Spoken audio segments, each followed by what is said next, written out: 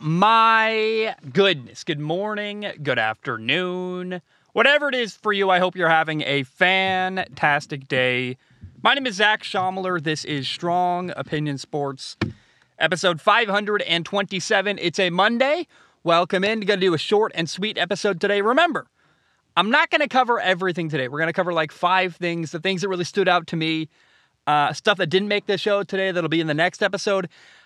It irks me, right? But I don't want to record on Tuesday. I want to get it out Monday, and I don't want to sacrifice quality. So stuff that's not in today's episode, Mike White against the Vikings. Haven't watched it yet. Watching that later tonight, right before Monday Night Football.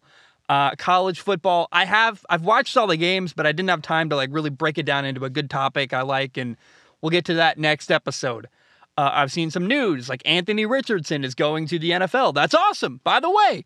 Really cool. But I want to save that all. We'll break it down in the midweek episode. This is the short, quick, and dirty, fun one. I'm really excited. We're just going to talk about the games that happened and the most important couple things. And then remember, the midweek episode will really dive into the other stuff. But it's important. I found to do an episode on Monday. Here we are. And I promise you, today's episode is short, but I took my time. We didn't sacrifice quality on the route to making this episode. That's very important. I feel like I need to say that. Short does not mean rushed or like I didn't put a lot of effort into it. Let's start by doing this, though. We have a sponsor today. Are you wasting money on subscriptions? 80% of people have subscriptions they have forgotten about. Maybe for you, it's an Amazon Prime account or a Hulu account that you never use. Well, there's this great app that I use that helps me track all the money I spend. Like, what exactly am I spending and what exactly am I spending it on? I owe a big thank you to the app Rocket Money. It used to be known as Truebill. The Rocket Money app shows you all of your subscriptions in one central location and then cancels whatever you don't want. Rocket Money can even find subscriptions you don't know you are paying for. I mean, this is literally me. I had an $8 subscription to SoundCloud I was paying. I was double paying it. And they helped me solve that. Go like, why are you paying SoundCloud twice a month? And I'm like, oh, let's get rid of that. And so sometimes you'll find out you've been double charged for a subscription, and they will help you solve that. To cancel a subscription, all you have to do is hit the cancel button, and Rocket Money takes care of the rest. So get rid of useless subscriptions now. Go to rocketmoney.com/SOS, rocketmoney.com/SOS to cancel unnecessary subscriptions. Right now, go to rocketmoney.com/SOS. Again, they could save you literally hundreds of dollars a year by just getting rid of stuff you may or may not know you're paying for and maybe don't need to be paying for. It's a really simple way to cancel your subscriptions. rocketmoney.com/SOS. All right. By the way, they're a great sponsor. They're awesome behind the scenes. Genuinely, I think it's a helpful tool that I do use. So I'm proud to have them as a sponsor because I actually like them. It's rough out there, and I think you want to find ways to save money any way you can. Now, I actually want to start today's episode by giving credit to the Cincinnati Bengals. The Bengals just beat Kansas City 27-24 during NFL Week 13, and it was an impressive win. I thought it was awesome. By the way, the Bengals have now beat Kansas City 3 times in a row. 3 games in a row. Cincinnati has taken down Patrick Mahomes and Kansas City. I haven't talked that much about the Bengals so far this year because they started the year 2-3. I think mentally I kind of wrote them off. I was like, oh, okay, they're having a year. It's going to be Super Bowl hangover year. I mean, I had low expectations for the Bengals going in. I'm like, look, Joe Burrow could literally do nothing all year, and it's not going to matter. He took the Bengals to a Super Bowl. He passed all expectations. He's got a little bit of a grace period here. And so I think I found it, I don't like saying this, but it's true. I found it really easy to kind of ignore the Bengals. And quietly, they've really stacked up a bunch of wins. They've won 6 of their last 7. They're 8-4 right now. They are first in the AFC North. And I really think I don't feel too bad about writing them off a little bit because of the Super Bowl hangover. Like the Rams, the other team that actually won the Super Bowl, they're 3-9. They've been down all year. My instinct was, though, it's going to be kind of a quiet year for the Bengals. And it maybe has been. they haven't been on my radar. But again, 8-4, won 6 of their last 7. They've beat 2 back-to-back playoff teams in a row. So they've had 2 wins back-to-back over playoff teams. You know, Tennessee Titans, they're first in their division. Then they beat Kansas City, who's first in that division, the AFC West. So there was a moment, I have to acknowledge, you know, week 8, where I was really worried about the Bengals because their star receiver, Jamar Chase, did not play. He had a hip injury. And when Cincinnati lost to Cleveland, the red flags went up and it was like, oh, no. You know, started 2-3. Now Jamar Chase is injured. What's going to happen to the Bengals season? Well, they found a way to win without him. He missed 4 games, didn't play at all in November.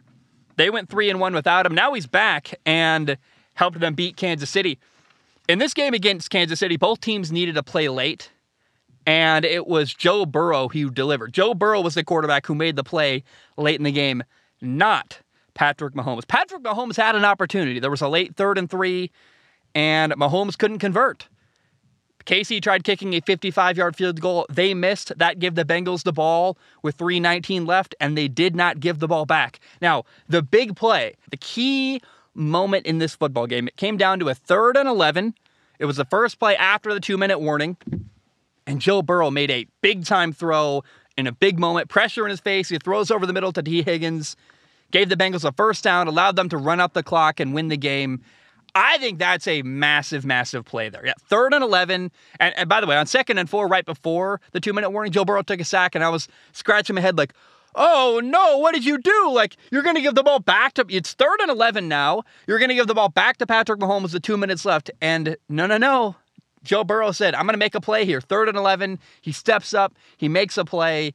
And the consequences of not making a play there, again, you give the ball back to Patrick Mahomes with like a minute 40 left, he's probably going to score. It's still Patrick Mahomes, and I love it, man. It was an awesome game. I would say this probably was the best game of the weekend, if I'm totally honest. Joe Burrow had 3 touchdowns. He threw 2. He ran for 1. And the Bengals beat Patrick Mahomes in Kansas City for the 3rd time in a row. What a massive, massive win for the Bengals. Now, Philly just dominated Tennessee 35-10. The big shock from this game to me is that neither team ran for over 100 yards. And I really thought it's going to be a physical, intense style of game. You got Derrick Henry, you got the Eagles running game, 2 good offensive lines, and no. Philly didn't need to run the ball, and Tennessee actually couldn't run the ball. So Eagles quarterback Jalen Hurts is really, really making a strong case for the NFL MVP. His team is 11-1, and this weekend, the reason why Philly didn't need to run the football was they were throwing it all over the yard. Jalen Hurts was 29 for 39 passing for 380 yards, 3 touchdown passes. He also ran for a touchdown, and Jalen Hurts had 0 turnovers in this football game. This offseason, the Eagles traded for a star receiver, A.J. Brown. They got him from Tennessee. The Titans did not want to pay A.J. Brown.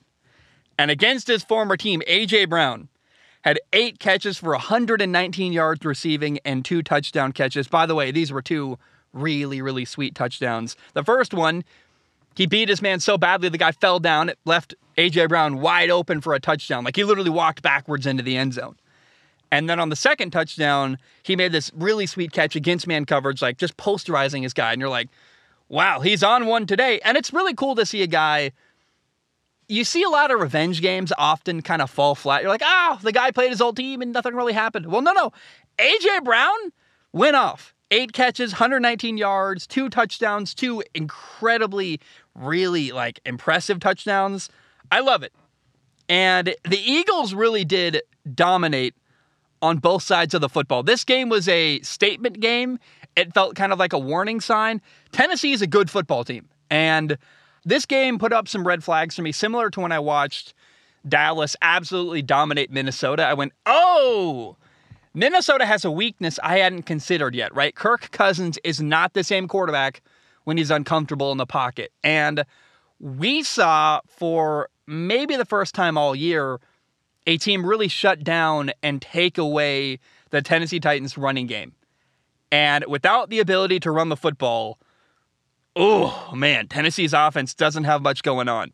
I want to give a shout-out to Jordan Davis, a rookie defensive tackle for the Eagles. He made a massive, massive impact in this football game. Derrick Henry only ran the ball for 30 yards in this game. It was like 2-yard run after 2-yard run, just getting stuffed over and over again.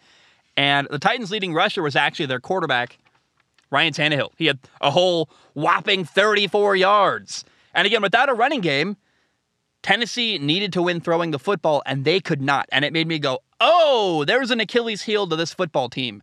I thought when we saw Malik Willis take the Kansas City Chiefs to overtime, the backup quarterback for Tennessee really challenged KC, take him to overtime, completing only 5 passes. I'm like, hey, Tennessee, they run the ball really well, and they're so good, they don't even need to throw the football. Nah, they do. And I am at the point now where I'm like, look, I really respect Tennessee. They are such a good football team. They got a good defense. They've got usually a good running game, but we know now their offense is really one-dimensional. And I'm sorry, but a limiting factor is their passing game, and it's just, for me, it's a scratch. They're just not going to win a Super Bowl. I can't imagine Tennessee going head-to-head and beating all the teams they're not going to need to do to win a Super Bowl. You're not going to beat Joe Burrow, Patrick Mahomes, Josh Allen, and then Philly, clearly.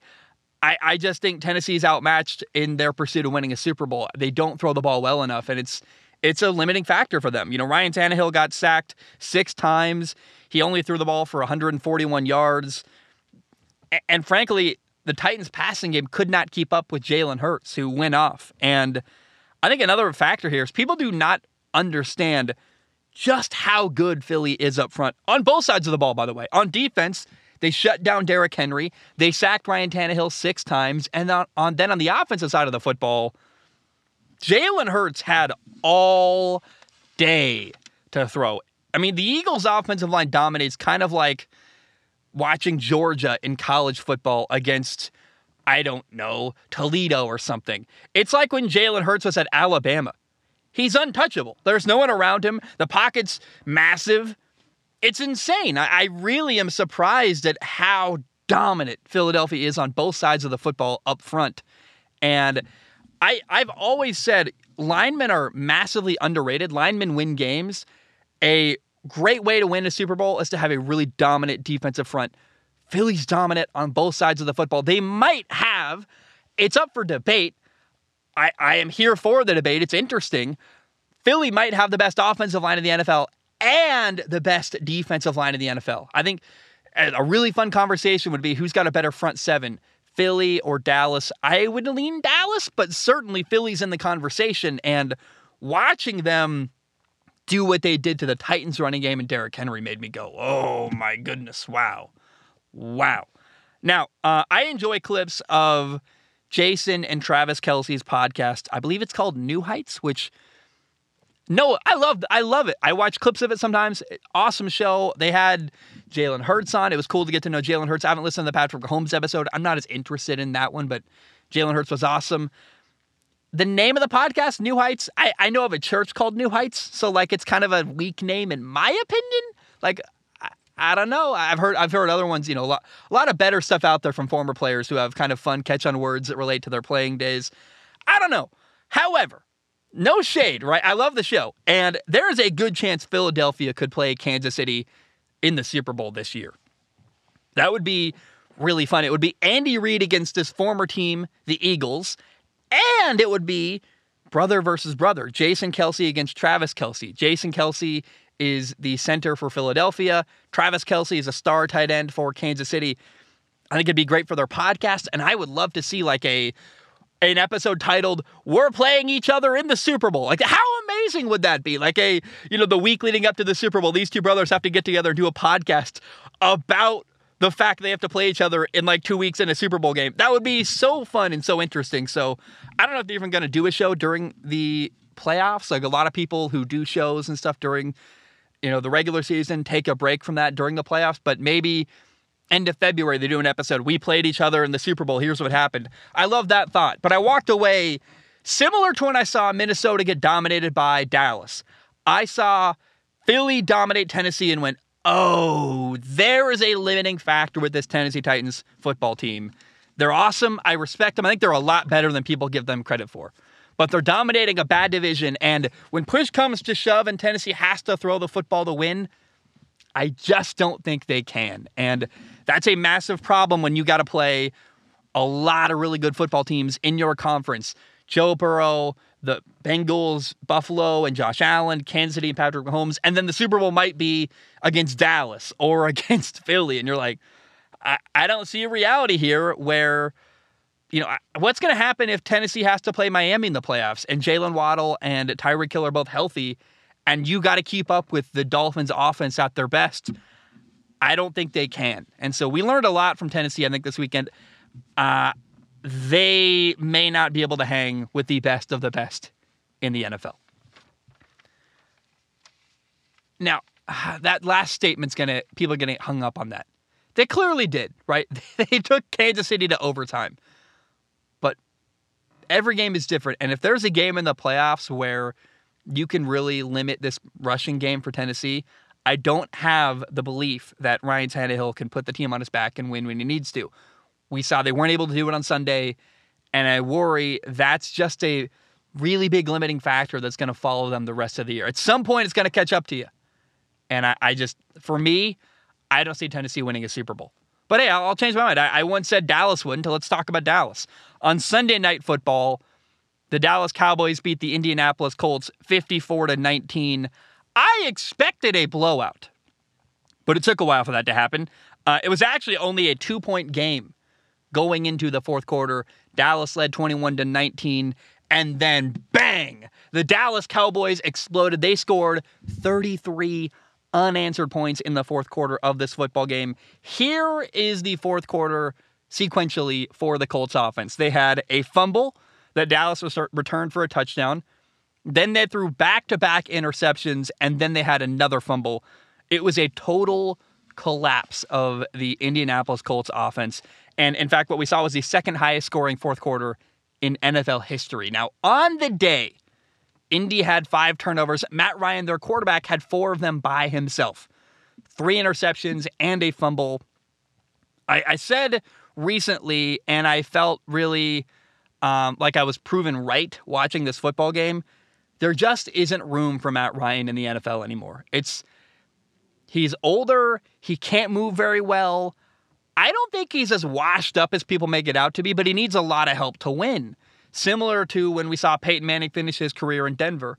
And there just isn't, when you look around the league, there isn't a team available that could take Matt Ryan. And we don't even know if Aaron Rodgers is going to have a spot next year, let alone Matt Ryan. And so it's sad because Matt Ryan isn't an atrociously bad quarterback, but he can't win without a lot of help at the receiver position and a lot of help on the offensive line and a good running game.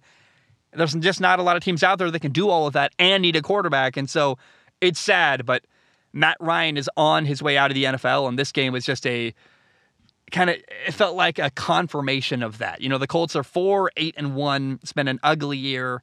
And at this point, Jeff Saturday's just kind of babysitting the Colts until the year is over, and then they got to figure out what's next for their franchise. Now, Dallas is 9-3 after this football game. Dallas has one of the best records in the NFL, and it's very interesting because if they weren't in the same division as Philadelphia, they would look amazing. But Philly, unfortunately for Dallas, is 11-1, best record in the NFL, and currently in the same division as them. So I don't know what's going to happen here. Dallas is going to be a playoff team. It's kind of weird. They could have I don't see them slowing down anytime soon, but I also don't see Philly slowing down anytime soon. These two teams appear to be on a collision course, but it is unfortunate that even with a great record, it looks like Dallas is not going to win their division. That could change, though. We'll see. Maybe a couple of people get hurt in Philly. Maybe something happens in Dallas. I don't know. What is really crazy is, I got to say a couple things about Dallas. First of all, Michael Gallup just playing outstanding. And that's a guy coming off of a torn ACL who just makes catch after catch. Yeah, I love watching Michael Gallup high point the football. He's one of my favorite receivers to watch in the NFL this year. He's just not getting enough recognition. Maybe he is. I don't really live in Texas, but feels like nationally no one's talking about what Michael Gallup does. He is just like the catch radius for this man is massive. You put the ball anywhere near him, he'll just go up and get it. And I have seen a lot of unimpressive stuff from like DeAndre Hopkins this year, or, Devontae Adams has been pretty good, but but the guy that doesn't get the recognition I think he deserves is Michael Gallup, who's doing stuff we used to see DeAndre Hopkins do, where it's just like you put it near him, he's going to go up and get it. And he had a touchdown on Sunday. He's fun to watch. I remember watching him go up and get that football, and it was like, man, you love to see it. On top of that, the Cowboys are really, it's surprising they're 9-3, given that there was a moment where the season appeared to be over. Dak Prescott got hurt early in the year, and the backup quarterback, Cooper Rush, came in. He did really well. He kept their season alive. But I remember being like, I think the season is over for the Dallas Cowboys. And now here they are, 9-3, in a prime position to, I think, compete for a Super Bowl. Their front seven is outstanding. They're led by their front seven. And, next time Philly plays Dallas, they're going to have Dak Prescott healthy, we hope. A couple games away. But week 16, Philly plays at Dallas. And, hey, if Dallas can beat Philly week 16, if Philly can get one more loss, then they're going to be tied on the same record. There's a chance here that Dallas still could win the division. But I walked away, I've been impressed for a while, and I had such a negative opinion of the Cowboys a couple weeks ago. They just really have changed my mind, and it's because they're playing really well, and their front seven is terrifying. More on the Cowboys in a moment, but first let's talk about the 49ers-Dolphins game. The biggest news from this football game is that 49ers quarterback Jimmy Garoppolo broke his foot. He's out for the year. When I heard that Jimmy G broke his foot, and Brock Purdy, a rookie quarterback out of Iowa State, a 7th-round pick, by the way, the last pick in the entire NFL draft. When I heard that Brock Purdy played most of the game, I just assumed Miami must have won this game by a lot. Then I watched what happened, and I watched the game. Miami lost to a rookie quarterback, Brock Purdy, a rookie 7th-round pick. The 49ers beat Miami 33-17, and it was actually a really impressive win by the 49ers. Kind of sad, this game meant a lot to a lot of people. Mike McDaniel is the former offensive coordinator in the 49ers building. Now he's the head coach of Miami. He's playing his former team, and his former team got him. Now, the game actually started heavily in favor of Miami. The Dolphins' first play was a 75-yard touchdown. So they, had a one-play drive, 75 yards. They're up 7-0 immediately right at the beginning of the game. Then on the 49ers' first drive, their starting quarterback, Jimmy Garoppolo, breaks his foot, out for the game and out for the year. So you're like, man, it's all Miami right now. Yeah, they got a field goal on that drive, but then Brock Purdy came in. Again, one more time, rookie 7th-round pick out of Iowa State. Last pick of the entire draft, and Brock Purdy looked really dang good. 25 for 37 passing, 210 yards, 2 touchdowns, 1 interception. The interception was a kind of a back shoulder fade down the sideline on a 4th and 4. It actually worked kind of like a punt. It was ultimately inconsequential. Didn't lead to points for Miami. Didn't really cost his team that much. He threw a ball up on 4th down. It got picked off. Like, you can live with that. Throwing a jump ball to Brandon Ayuk on man coverage, I'm okay with that interception. Brock Purdy honestly played really, really well. He beat the blitz a couple times throwing the football. When they bring more people than you can block, you got to hang comfortable in the pocket and find a window downfield. It means you got good matchups outside. He did that. He did stuff that you see veteran quarterbacks do.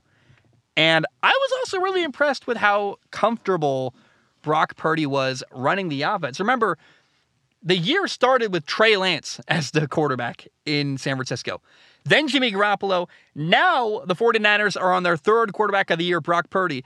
And it's so much more than just throwing the football for him as a quarterback. It's managing the motion, sending people across the formation. It's handoffs, which means not only do you have to know where the ball is going, you got to go in the right direction. You got to check a lot of stuff at the line of scrimmage. You got to catch snaps and get snaps under center. I mean, it's the little things that Brock Purdy did really well on top of throwing the ball well and managing the game at a high level. Brock Purdy was ready when he got his moment. When his name was called, he was prepared for that moment, and you love to see it. I love seeing a guy like him kind of come out of nowhere, 7th-round pick, and not only do well, but win and beat a really good Dolphins team. So that's maybe my favorite story of the weekend, was watching Brock Purdy come out of nowhere and play really, really well as the 49ers quarterback. Now, Dolphins quarterback Tua Tagovailoa did not have his best game on Sunday. He was 18 for 33 passing, 295 yards, 2 touchdowns, 3 turnovers. That's two interceptions and a fumble. And, you can explain why Tua struggled a little bit. One of the Dolphins' 2 stud receivers, they got Jalen Waddle and Tyreek Hill. Jalen Waddle was banged up, not at 100%, so Tyreek Hill, their star receiver, had 9 catches for 146 yards and a touchdown. But their other guy, Jalen Waddle, only had 1 catch for 9 yards on 5 targets. So, you're not at full strength in your receiving core, which, when healthy, no one so far this year has been able to stop truly Tyreek Hill and Jalen Waddle. And the Dolphins were missing both of their offensive tackles, Austin Jackson and Teron Armstead. That really hurts you throwing the football. But you also get it out of your hands pretty quick. I mean, there's moments where you can overcome that. So, I did a topic last episode suggesting that Tua should take less money and said, he needs help to win. Well, they played a great defense without their 2 tackles, and one of their star receivers wasn't at 100%. And what happened? Sunday exactly proved my point. Without help, Miami lost 33-17. Tua had 3 turnovers. It wasn't great. And he wasn't awful, but Tua needs help. And I think the self-aware thing for Tua to do would be to realize, why am I winning? Why am I doing so well? I got great teammates. I got a great coaching staff. I got good players around me. Do I want a long, successful career, or do I want a big payday, which helps in the short term? Do you want to be Kyler Murray and Russell Wilson? Or do you want to do what Tom Brady did for years in New England, which is take less money, have great teams around you, and dominate in that same division, the AFC East? I am still very much rooting for Tua to take a page out of the playbook of Tom Brady, take a little less money, and dominate for years with lots of great players around to help you.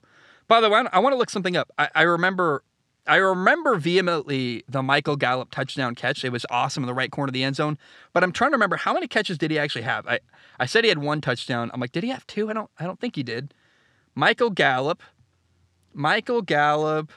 had 4 catches for 23 yards and 2 touchdowns on Sunday. Oh my goodness. We got to talk about Michael Gallup, dude. It's not just it's the way he plays. He goes up and gets the football.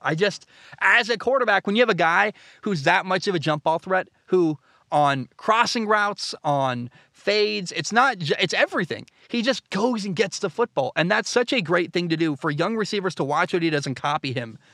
He doesn't sit and wait for the football. He goes and gets the football. And on stop routes, on crossing routes, Dak can miss high. It doesn't matter. And I really, really just, a lot of respect for Michael Gallup. I feel like that's not getting talked about, and we should.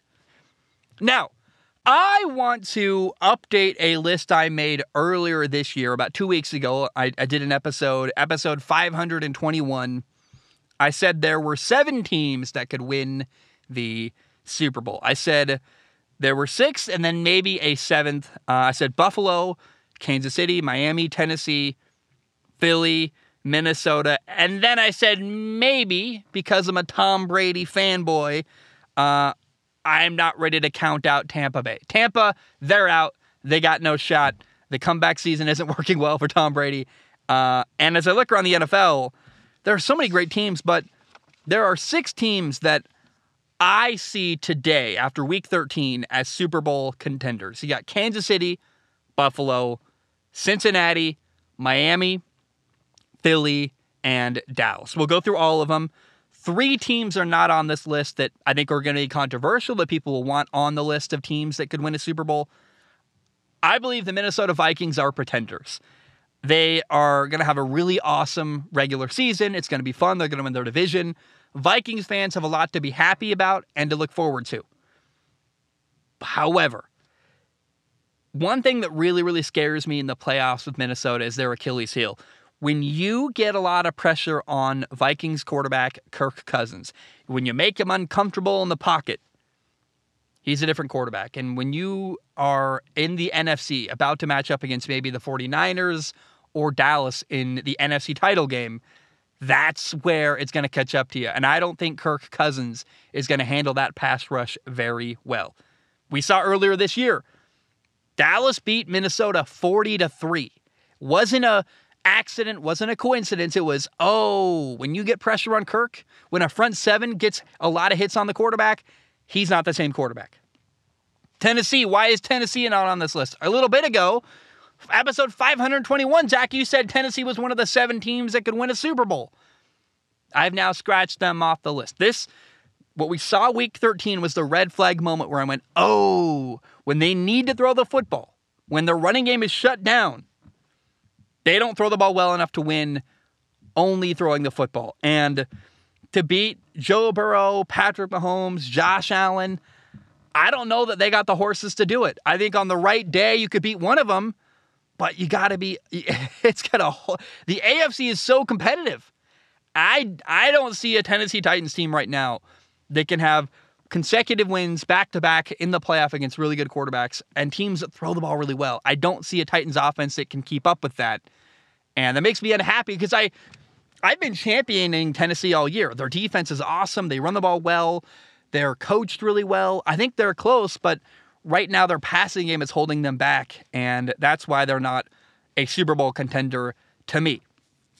The next team that's not on the list that people are going to start asking questions about is the 49ers. I think the 49ers have a Super Bowl roster, but I hesitate to include them because, they're on their 3rd quarterback of the year. Brock Purdy is a rookie 7th-round pick. I don't feel comfortable saying he can win a Super Bowl with the 49ers. I think they're going to make noise. I really think that even with Brock Purdy, I think the 49ers could knock out Minnesota in the playoffs, for example. I think Minnesota and the 49ers did not match up great against each other, or it's a matchup that favors the 49ers at the minimum. But the 3 teams that are not on the list, Minnesota, Tennessee, and the 49ers, that is why. Now, here again, let's talk about the 6 that I think could win a Super Bowl. KC, Buffalo, and Cincinnati, they're all kind of self-explanatory. They're all pretty easy. They're loaded rosters with... These are probably the 3 best quarterbacks in the entire NFL. I think the top 2 are Patrick Mahomes and then Josh Allen. Then number 3 probably is Joe Burrow. Like, Joe Burrow can hang throw for throw with anyone. And these 3 football teams, Cincinnati, Buffalo, and Kansas City, have good offensive lines. They've got a ton of offensive weapons. They've got defenses who can make plays and quarterbacks who, when it matters most, these are the 3 guys you want. And it's going to be, I think the AFC playoffs are going to be unbelievable with, KC, Buffalo, Cincinnati, Miami's in the mix. Tennessee is going to be there and make some noise. It's going to be so much fun. I cannot wait for it. Now, Miami is here as a Super Bowl contender because still, in my opinion, nobody has shown the ability to stop Jalen Waddle and Tyreek Hill. The 49ers game was a game where the Dolphins were missing both of their offensive tackles, Austin Jackson and Teron Armstead, and Jalen Waddle was limping around, wasn't fully healthy. When this offense in Miami is at 100%, nobody has stopped them all year, and I'll go to bat on that. Philly is a Super Bowl contender easily. They are, in my opinion, the most complete football team in the NFL. Their offensive line is incredible. Their defensive line is incredible. They've got a potential MVP quarterback, Jalen Hurts. Stud receivers everywhere. Philly's a contender. And then in that same division, you got Dallas, who, of the 6 teams I mentioned, Dallas is the one I'm most hesitant about. Because I don't know about their coach, Mike McCarthy. I've seen Dak Prescott wilt when it matters most. But let's acknowledge that the run defense for Dallas, their front 7 is terrifying. The front 7 stopping the running game, getting after quarterbacks in the passing game. Dallas's front 7 can ruin a game plan for an opposing offense and take over a football game. And despite my criticisms of Dak at times, the best of Dak Prescott is really, really good. And we've seen it at times even this year. So when you talk about they run the ball well, they've got an awesome quarterback, they've got a lot of receiver talent, their front seven is terrifying on defense. I worry about the Cowboys head coach Mike McCarthy being a limiting factor. But I even said a couple of weeks ago, look, I'm not wishy-washy. I'm telling you, I've changed my mind. A couple weeks ago, I remember saying with, Dak, Mike McCarthy, and Jerry Jones, this Dallas Cowboys team can't win a Super Bowl. Unfortunately, I've been forced to change my mind. I'm hesitant about it. I think they're inconsistent because of their coaching staff. I think that's definitely the weakest point of this football team is their coaching staff. But what I see physically is a really dominating front seven from Dallas, and that makes me feel like they can properly challenge anyone in the NFL. So my 6 teams, I think, can win a Super Bowl. Kansas City, Buffalo, Cincinnati, Miami's in there too with their awesome offense. And then in the NFC, you have Philly and Dallas. And Week 16, Philly plays at Dallas. Oh, my goodness. I cannot wait. That's going to be beautiful and really, really fun. Final topic of the day. A massive story in the NFL this weekend was Deshaun Watson making his season debut, playing for the first time all year, and doing it against his former team on the road at Houston. And as I predicted, Deshaun Watson's first game back was underwhelming, is a generous term. He was 12 for 22 passing, had 131 yards, no touchdowns, had an interception, a bad one in the end zone. Deshaun Watson didn't look great. And I think you can find some understanding. Like, it's his first time playing all year. He's in a new offense, by the way, as well. But also, Deshaun Watson is the highest paid quarterback in the NFL. So I think in a couple weeks, if he's still struggling, there's going to be a lot of criticism. But they won. And I know that Browns fans are like, I don't trust anything my organization does. They are looking at this team with a side eye. But we'll just see. In a couple weeks, we'll see. How is Deshaun Watson progressing? Is he getting better? Is he playing well? Is he playing up to his contract? That contract is absurd. I don't know. Now, a massive, massive disappointment in this football game was the crowd. I had a friend at the game in Houston. There were some boos, sure, but there was no crazy chanting. And my friend actually suggested, he said, it's maybe because Texans fans are dead inside. Like, their season is so bad, they don't even care anymore. They're just like, ugh. But I was really disappointed with the lack of energy in the stadium. I will admit, Browns running back Nick Chubb did not have as good a day rushing as I expected. The Browns ran for 174 yards. That's pretty good. Kareem Hunt, 9 carries, 56 yards. Nick Chubb, 17 carries, 80 yards. No touchdown runs. I honestly thought we were going to see a day where the Browns, as a team, were going to run for like 250 yards and 3 or 4 touchdowns, something like that. But we didn't see that. And in fact, actually, the Browns offense did not score a touchdown all game long.